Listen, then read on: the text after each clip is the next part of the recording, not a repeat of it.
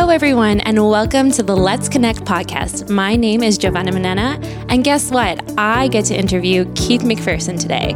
I feel so honored and so lucky to be in this spot and learn from his knowledge and from all of his experience. And I know all of you who've been waiting for this podcast are so excited to hear it too.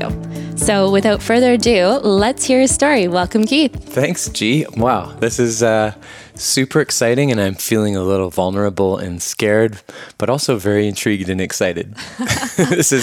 I'm so grateful that you, I don't know if you were voluntold or volunteered. You volunteered. I volunteered for sure to do this. So yes. I'm wide open and super excited to see what happens. I'm so excited too, and I have so many questions for you. I don't know that we're going to get through them in this short period of time. I love that you actually wrote questions down. I never do that. Well, I actually took some time and I meditated on them and thought about, okay, who are the types of people who listen to this type of podcast? And, you know, I feel like I definitely fit into the category of these types of people and what we really want to learn from you. And you have so much to offer and so much to give.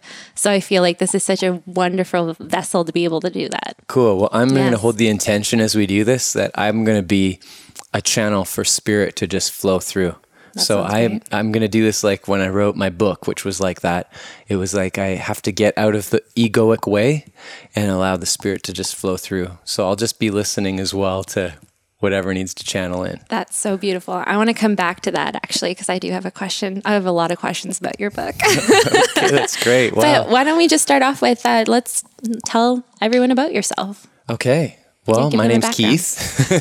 For those of you that have been listening to the podcast and wondering who I am. Wow, my background. I mean, there's so many different ways to share that. Currently, right now, I spend most of my time in this world as a life coach and a leadership coach. And I do a lot of speaking on the topic of mindfulness, particularly. I recently updated my life purpose, which is the working version right now is somebody that is bridging the veil between heaven and earth and being a light worker on the planet. And so however that comes through, I'm also a musician. I've been playing music since grade 7 when I was failing French class. And that became my project to learn guitar and try to get through grade 7, which turned into a whole career of just performing. Originally, I was in a band called Keith and Renee for a number of years. We toured all over the world. We put out 6 albums. We literally lived out of rental cars on the road for approximately 15 to 20 years of our lives. This is making me sound like I'm 90 years old right now. But it's evolved over the last 10 years to transitioning into more of this arena of spirituality, of wellness, of really making that my focus. And it just has come very naturally that's where I'm supposed to be. Wow. Yeah. That was a very condensed version of this whole life. I love it. So much to share, but that's, yeah. Amazing. I wanted to come back to the book because the first line in your book really just hit hard and hit home for me. And it was, to begin anything new requires letting go of the old. So I know we're moving into like a time of springtime and like new beginnings. And I know that the energy right now is feeling very like new and people want to switch things up. So I feel like this is really surfacing and it's such a huge message and it's like front center in your book. So Can you tell us more about what this means to you and like what this means at this point in time? I remember writing that actually. The very first day that I got cued that I'd be writing a book, I had this red scribbler and I have a writing practice in the morning. And one particular morning, I just got cued to start writing this book. And it was from somewhere very intuitive. And I just got the sense I have to get out of the way. In order to really begin this process of writing this book, I have to release all of the fear that I've been holding about who do you think you are to write a book? And, you know, I've always been very, very conscious of ego and trying not to be like a show off or to be a know-it-all and like all these stories that I've created in my head over lifetime of experience. And so to me, it's about letting go of all of the old attachment patterns so that I can literally be a channel, like I was saying earlier. So there's I'm getting triggered by a quote in the Tao Te Ching that talks about this. It says, let yourself be empty, completely empty, and let your heart be at peace. And amidst the rush of worldly coming and going, notice how endings make way for new beginnings. Wow. And it's like that last piece really landed for me of just, in order for new beginnings to happen, things have to end. It's a constant cycle. And if we get in the way of that process of endings and beginnings, that's when we get really hooked and attached. And it's like writer's block, for example, when I'm writing the book. So to me, it was just a statement of I've got to get out of the way to really allow this flow to come through, this new beginning. Wow. Yeah. That's amazing. Yeah. And so is there like a tactic that you use to get yourself out of the way? Like, what did you come back to when you found that you were just getting into your head, or you had writer's block, or those types of blocks started happening for you? Whoa. Well, when that happens, it's not like I'm like free of that in any way. I'm not immune to that. That happens regularly to me. And I find when I start getting overly attached, it's most likely because my busy mind is trying to do everything itself, or the ego. As my mentor, Wayne Dyer, used to say, ego stands for edging God out, ego. And so to become aware is the first piece that, I'm operating right now in a place of ego, edging God out. And it's a cue that I need to reconnect back to this place of what I would call God. And when you hear the word God, if you're listening and that just makes you go, why would you have to bring up the word God? Which I think a lot of people are uncomfortable with that word, maybe getting more comfortable though these days. I always think of the word God and I hear the sound of awe, and to be in that state of awe where the busy mind actually can't figure it out. It's like we have to sell cleverness. Rumi would say that, sell your cleverness. And be in bewilderment, purchase bewilderment.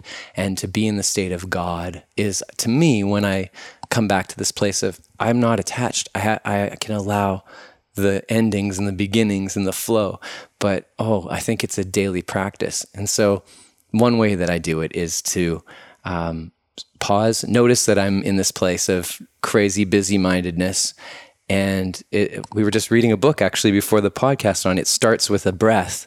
It really does start with a breath for me.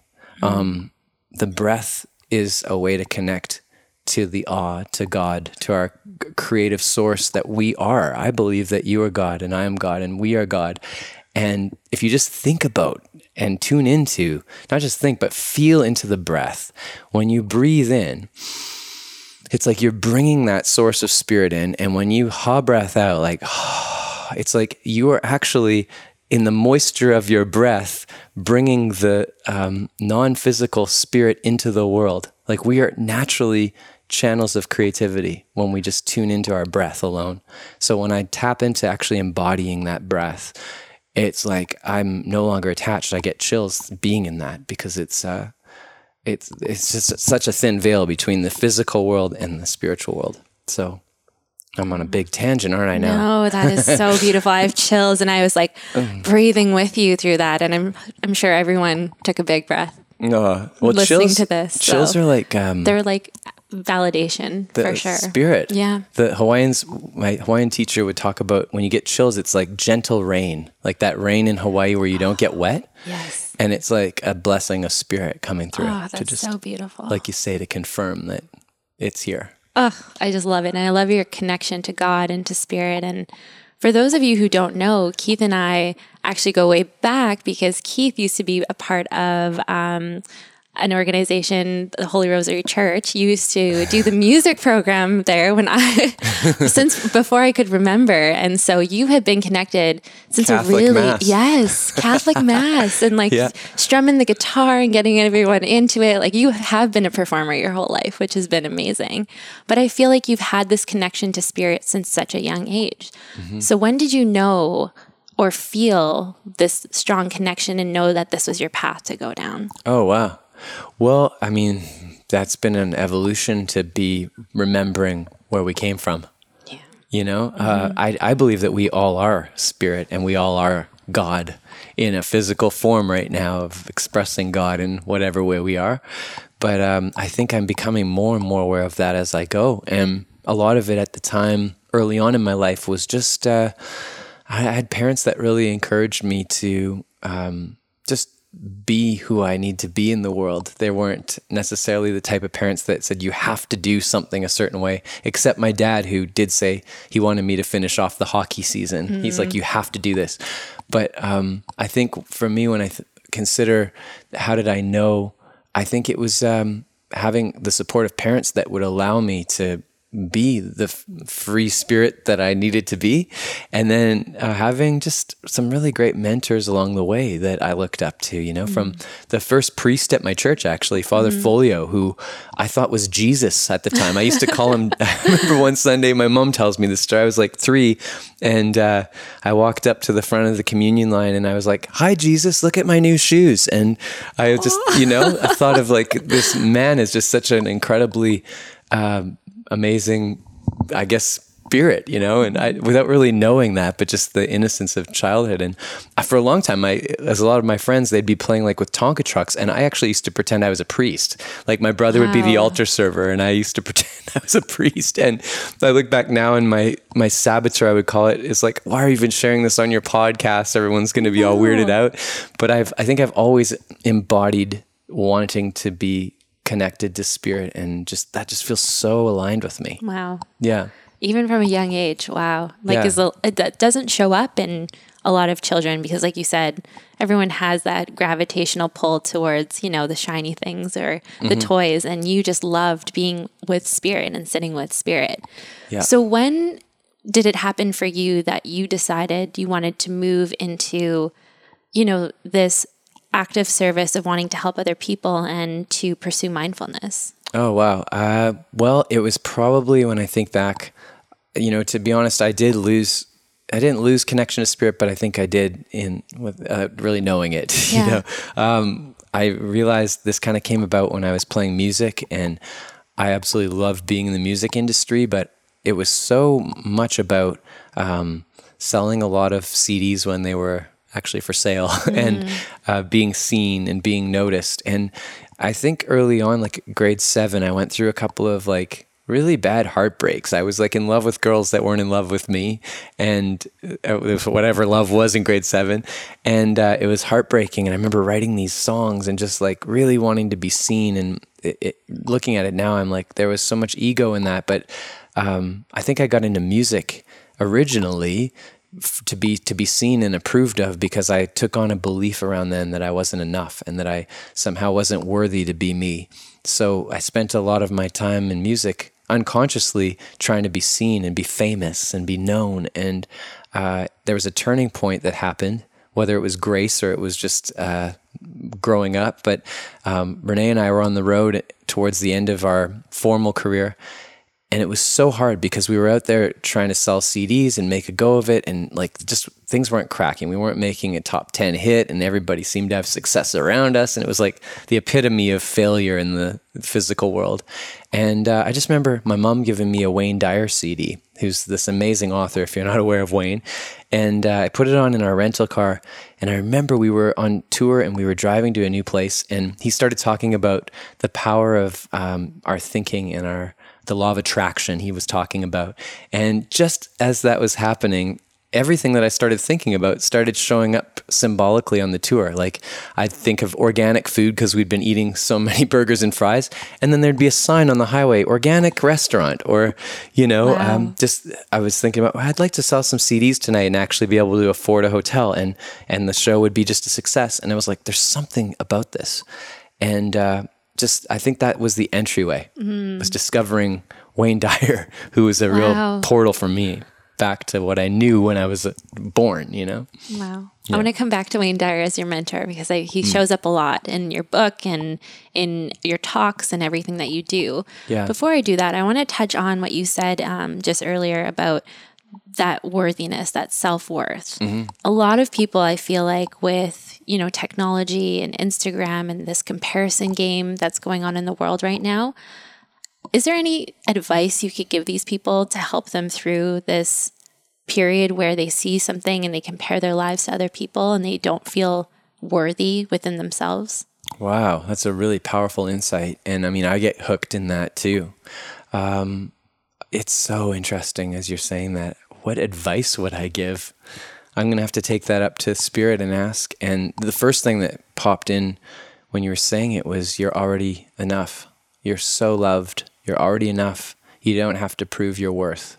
And that's coming through just as much for me as anybody that's listening and hearing those words resonate. It's like to remember that we're already enough, and it's about service versus proving worth, because you were born of love and you are love. So the intention behind why you're doing what you're doing is important. Why am I posting this on Instagram? Am I doing it for the likes? Am I doing it to be famous? Am I doing it because I don't feel like I'm enough and I've got to fill that void of not enoughness? Am I doing this to be of service? Am I doing this to share something that's coming through, like from the Spirit? Mm-hmm. It's like discernment. Wow. So I would encourage people to get more conscious about their why are they doing it? Because I think there's both sides to the portal of Instagram or any of that stuff. It's like, why are we doing it? Yes. Intention. Yeah. Yeah. And it's not even to beat ourselves up if we are doing it for attention. I mean, there's something really fun about people liking the posts, right? Like it's so true. And there's something really fun about creating this sort of community and energy and like being a leader and like getting things going. That really charges me up when I sit with that. It's part of why I feel like we're here. Mm-hmm. But it's like when we get too attached to the idea that somehow we're on a pedestal and we need to maintain this place of that, I think we can get really hooked up in the egoic part again, edging God out. Wow. So, yeah. That's amazing. Yeah. Wow. And so you said that Wayne Dyer is a huge mentor in your life, and he's been somebody who's helped guide you throughout your life. How did you discover him, and what really resonated with him over anyone else in the way that his messages came across to you? Well, the first time that I really resonated with him beyond the CD my mom gave was he was putting on an event in Hawaii, and I'd never been to Hawaii, but right around that time I had also encountered a teacher who lives in Winnipeg who was teaching about Hawaiian healing. And so there was all these signs pointing to Hawaii. So I thought, I'm going to go to Hawaii and just see Wayne Dyer. Like, I've listened to him on CD and I'm so intrigued by what he's saying. And so I remember going to Hawaii, and I landed in Hawaii, got off the plane, and instantly I just felt an embodiment of spirit. Before I even got to his talks and teachings, I just felt the spirit of aloha, they call it. And I didn't know that at the time, but I just felt it in every part of me. And I remember sitting there on the Friday night of this weekend with Wayne, and he got up to speak. And just the way that he spoke, I'd never heard somebody speak so fluidly and so connected. It was like, I could not, you could hear a pin drop in the room, and I could not take my eyes off of this man. And at the time, I didn't realize just how much he was just being an embodiment of God, of spirit. And I'm taken back there right now as I'm talking about it. And I think that was the first time that I realized this man has something to teach me or to remind me of that I already know. So I just really got into the way that he wrote and spoke. And every time I'd listen to his words, and I'd have a few conversations with him, I just felt like this is somebody that I aspire to live like as well. And when he was asked, like, what's your dream? He said, to think like God thinks, to realize the godness in me and to be that. And I was like, whoa, I see it in him, you know. I'd like to aspire to the same realization and embodiment that we are all God. Holy, that's so magical. It really does feel that way. That's so magical. Yeah, it is. And it's a tall order in a world that has us believing otherwise, you know, with all of its rules and conditionings and expectations that we're so not that. And we need to be more and get more and do more. And it's just not what I wanted to sign up for. Right? Yeah. Yeah. Wow, that's so beautiful. And just like I could envision him on the stage while you were describing everything, and you really took me there. That was so great. But what I wanted to tell you, and I'm sure other people listening as well, is you are an embodiment of that already. Like for me, when I open up my email and you're the first thing in my inbox and you,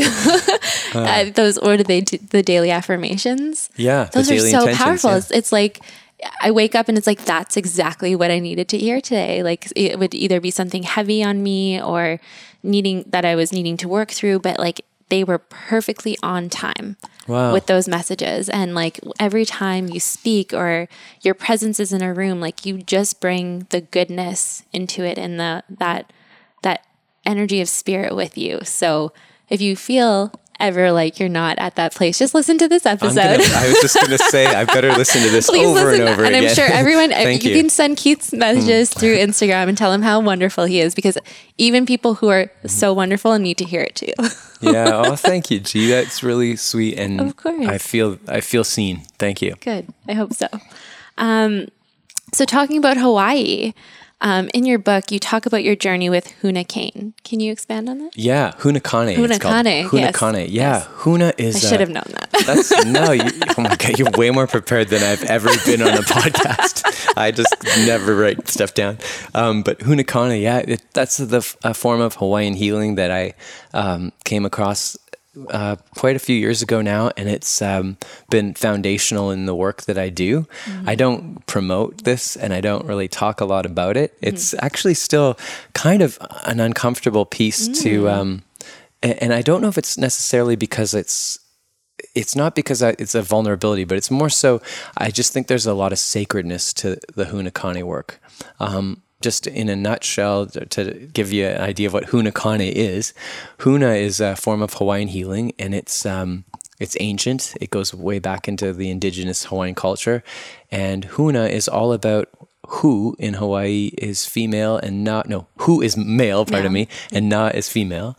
And when you combine those two energies, Huna, it's all about learning how to connect to the highest part of ourself. And aligning our energy bodies and living mind, body, and spirit and the embodiment of it. There's so much to Huna, but it's, I guess to me, it was taught formally over the span of a year. And then I've been going back and being an apprentice with my teacher over and over again until eventually I'll teach it, which is feeling like it's coming. It's coming. But, yeah, it's taught over a year, and a lot of it is just really working on our own self. So it's doing a lot of, we talked about it earlier, ho'oponopono before this podcast. Yes. Forgiveness work, healing work, clearing out all of the old patterns that we've adopted in this lifetime and maybe even past lifetimes. Really creating an embodiment of purity and light, so that we can then, at the end of the Huna, you start learning how to do energy work and body work for others. So it's multi-layered, but it's all about becoming a light worker and then offering that in the world, however that comes through. Wow. And there's a lot of principles involved in Huna, and it's all I can say at this point about it is it's just very transformative, and at the same time just feels like home to me. Wow. Even though I am probably the most unlikely Hawaiian when you look at me. I'm this like white Winnipegger from Canada, but I feel very deeply connected to the Hawaiians, and I'm so grateful that I've been able to learn some of their culture, because it's absolutely incredible. So. It's a beautiful place, that's for sure. It's a beautiful place on many levels, yeah. That's so beautiful, and I love that you're getting into that. It just shows the amount of depth and how much further you want to take everything in life and what you're doing. So I can't wait to see what happens there. Oh, thank you. I'm going to watch it unfold. Okay, good. In terms of, healing work and helping people through their own life journey in those areas, what would you tell people who are maybe in relationships with people who aren't doing the work and the partner is doing all the work, and there's sometimes that change in or like disconnect between two partners who that power struggle, not even a power struggle, but like an energy struggle that happens there? Yeah. Two things that popped up. One is that I do really hold this from the coaching part of me, and I believe this to be true, is that people are naturally creative, resourceful, and whole. So to see your partner that way, even if they're not on the same trajectory as you, or you have a different dream or vision, or it feels like you're doing all the heavy lifting, or vice versa. I think that deep down, we're all very naturally creative, resourceful, and whole. And to see that beyond what might appear on the surface level. I also think that there's something to be said about the words ika pono mea, which is Hawaiian. Everything is happening perfectly on time, which is the loose translation in English. This was a greeting in Hawaii, like our meeting is perfectly on time. So you'd say ika pono mea, we're meeting perfectly on time. And it always is perfectly on time. And so not to say that it's always like perfectly awesome on time, meaning like this is really a struggle in the relationship, but to know that this person has shown up across from you to teach you something, or to be some sort of a sign or symbol for you to work through something, whatever that is. Maybe it's the courage to end the relationship. Maybe it's the patience to stay in it and to be compassionate, depending on the scenario. But if you tune in internally and ask yourself, why is this happening? And what's the lesson? What's the ika pono mea here? I think that sometimes the people that drive us the craziest, including our partners in relationship, have the most to teach us. And there can be a lot of resistance to wanting to stay with that trajectory. 'Cause a lot of times you want to run for the hills, at least I know I do sometimes, to come back and to ask what is the truth here? What is the pono, ika pono mea, what is the truth? Is really important. And I think that there's something to be said for this, that you don't have to be completely tied down to one way. There's always another way. So it's to be open to exploration and deepening. And that might mean to leave, or that might mean to stay, or that might mean to, fight through it. It's very subjective on that level. I love it. Yeah. That's so good. And in your own life, have you ever had a person or a situation that has come up that has really challenged you, but you learned so much from?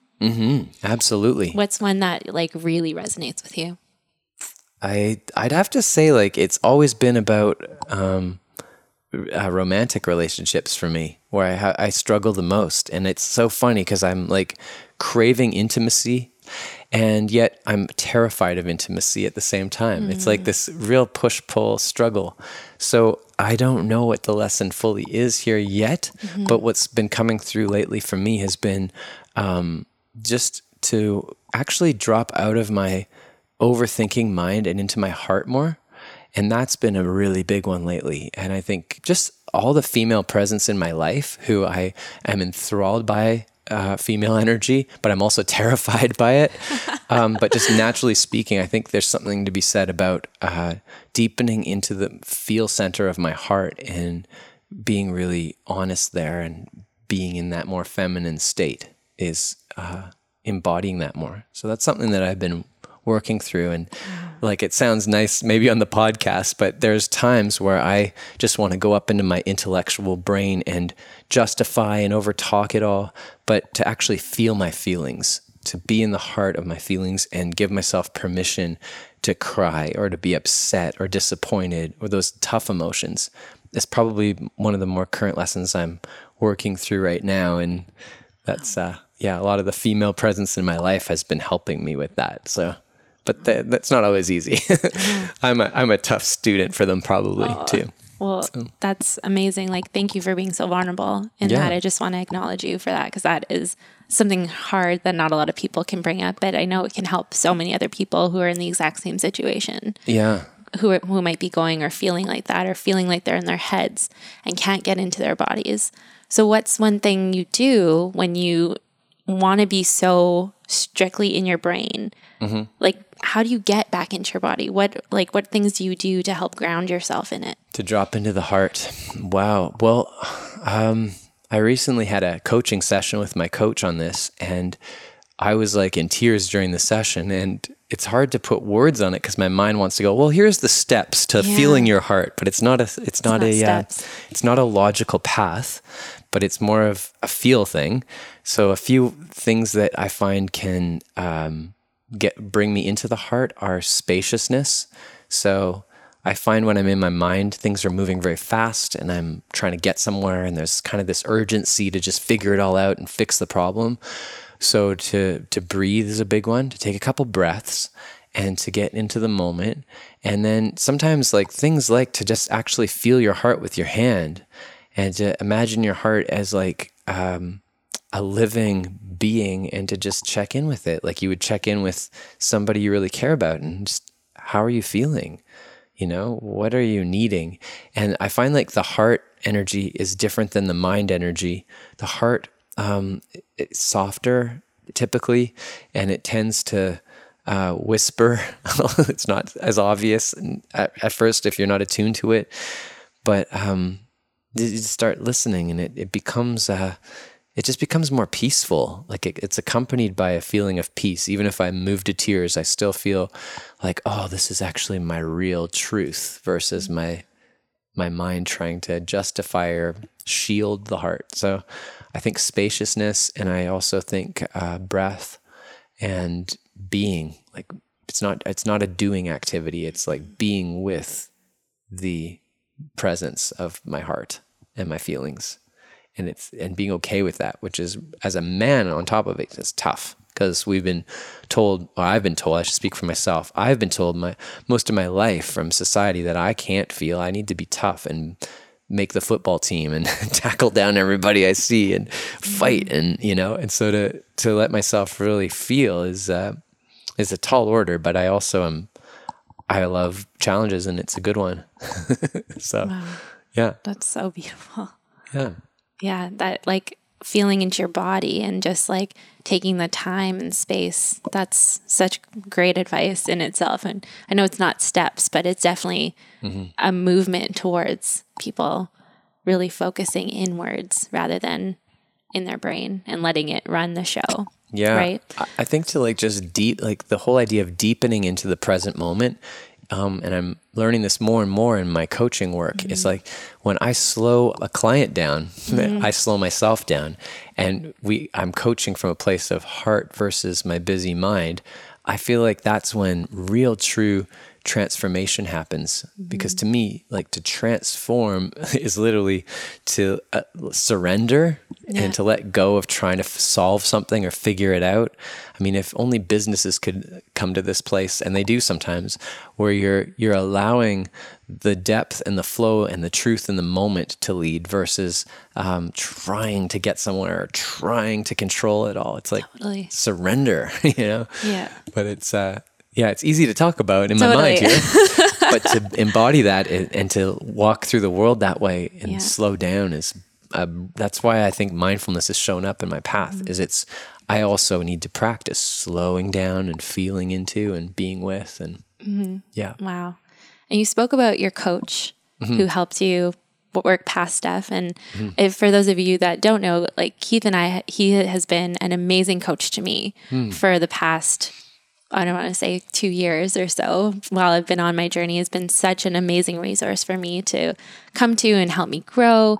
And one thing I really took away from your coaching, which will stay with me forever, is you took me through this exercise of finding my highest self. Oh, yeah. And what my highest self looked like. And it was the most powerful thing that I think I still hold on to this day, of like envisioning myself as like this bright light and going back to nature and finding who I am and like who is that person and how would they react in any situation. Who's Keith's highest self? Oh, wow. Yeah. Oh, it comes in different ways. Like there's many layers to describing the higher self. Like I used the word God earlier. I'd reference the awe state. I often see it as like light, like just very bright white light, and it's a presence more than a physical form. It's like an energetic presence. Sometimes I see it as a bird, like an eagle. To me, it's a feeling of peace, and it's an intuitive being. So it's meaning it's like inner teacher. It's wisdom. It's just knowing. Those are some of the qualities: peace, wisdom, knowing. There's a harmony to it. And I do think like if I were to put it into a physical form, my higher self or my creative wisdom, I mean, I see light. And wow, just lately I've been seeing my higher self as heaven on earth. Wow. And this might get a little ethereal, so I'll try to rein it in if I can so that I don't get too out there. But I feel like lately I've been seeing this really incredible connection between heaven and earth, and I don't think they're separate. I think that it's all one. I was down in California last week, and I was hiking with my aunt and uncle, my mom, and on the hike, I literally feel like I was in a place of heaven, but I was in the physical form of earth. And there was like this moment where, when we talk about higher self, I just had this moment where I looked and there was the mountains, and above it there was this stream of sunlight that was just radiating down to a stream that was flowing, and the stream was reflecting back the light to the mountains. And we talk about this, and it was just, it's hard unless you were maybe in the moment, but I'm trying to recreate it. As I was just there, I just realized that there is no separation, and that, we get so scared about death and dying, and our ego gets very scared of that. But I do believe, and this is a common quote, that we're spiritual beings, and we're having this temporary experience in this physical body. And in a moment like what I experienced there in California, it was like, I'm already spirit. I've always been spirit, and I'm just taking on this physical form as an expression of that spirit. So we start realizing that there is no necessary separation. It's a bit of an illusion, and we have to be in the illusion to be on the planet. Otherwise we just morph into each other. But it's just quite profound to start realizing that to die to my attachment while I'm here, and to allow myself to realize the spirit, and to see it in everything, to see it in you, to see it in this moment in California, to just realize that everything is spirit, and the quality of that is love.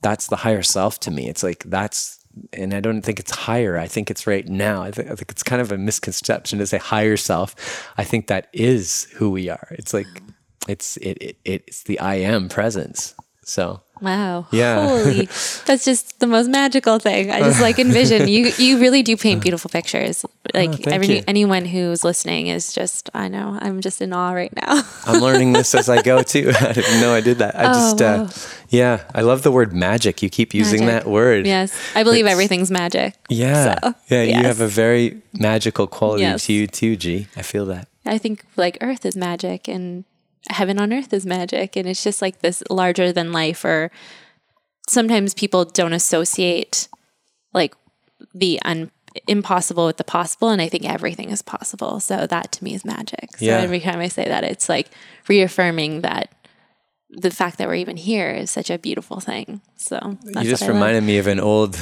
saying that I used to hear at Catholic Church, but I believe it beyond just the form of the dogma. It's like, all things are possible with God. It's true. It leaves out nothing. To be connected to spirit, all things are possible if it's coming from that source, and we're channels of it. I mean, it's just it'll be created. Yes. And there's so much aliveness and bliss when you're operating in that place versus trying to do it all yourself. It's so amazing.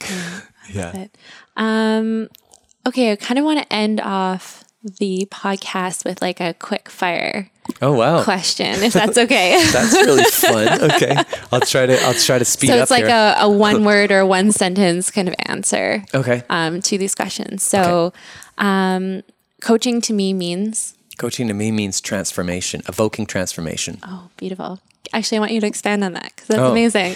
My job as a coach, if I'm playing the role of coach, is to evoke my client, meaning I'm here to hold the highest part of them and evoke. Yeah. And their job as the client is to do the transformational work, to do the shifting. I can't do that for them. And together we're in relationship. So depending on which role I'm playing in the relationship, I'm either evoking or I'm transforming. That's coaching to me. Beautiful. I love it. My favorite place in the world is? Maui, Hawaii. Why? Hawaii is the closest portal to me, in my experience, to heaven, and to that, embodying it on earth. Everything is so alive there. And Ha is breath, Vai is water, and I is God or spirit. And to me, the place is called life. It's called breath, water, and spirit. What else do you want? So when I'm there, I just feel that, and I just yearn for it. But I also think it's important to be in where I am and bring that to every part of the world, no matter where I need to be. But Hawaii is my favorite place on the planet to visit. And when are you visiting next? Well, I'm going to say this because I don't know when this is coming out, but we are planning a retreat there for next February. I'm hoping to host my first retreat in Maui.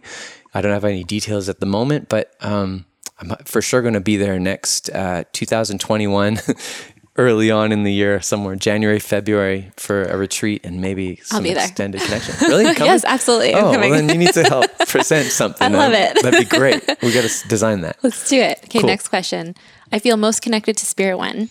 Oh, I feel most connected to spirit when I am present, when I'm fully embodied in the present moment, when I'm not overthinking, when I'm not overfeeling, when I'm just in this place of mind and body is when I'm most connected to spirit, when they're working together.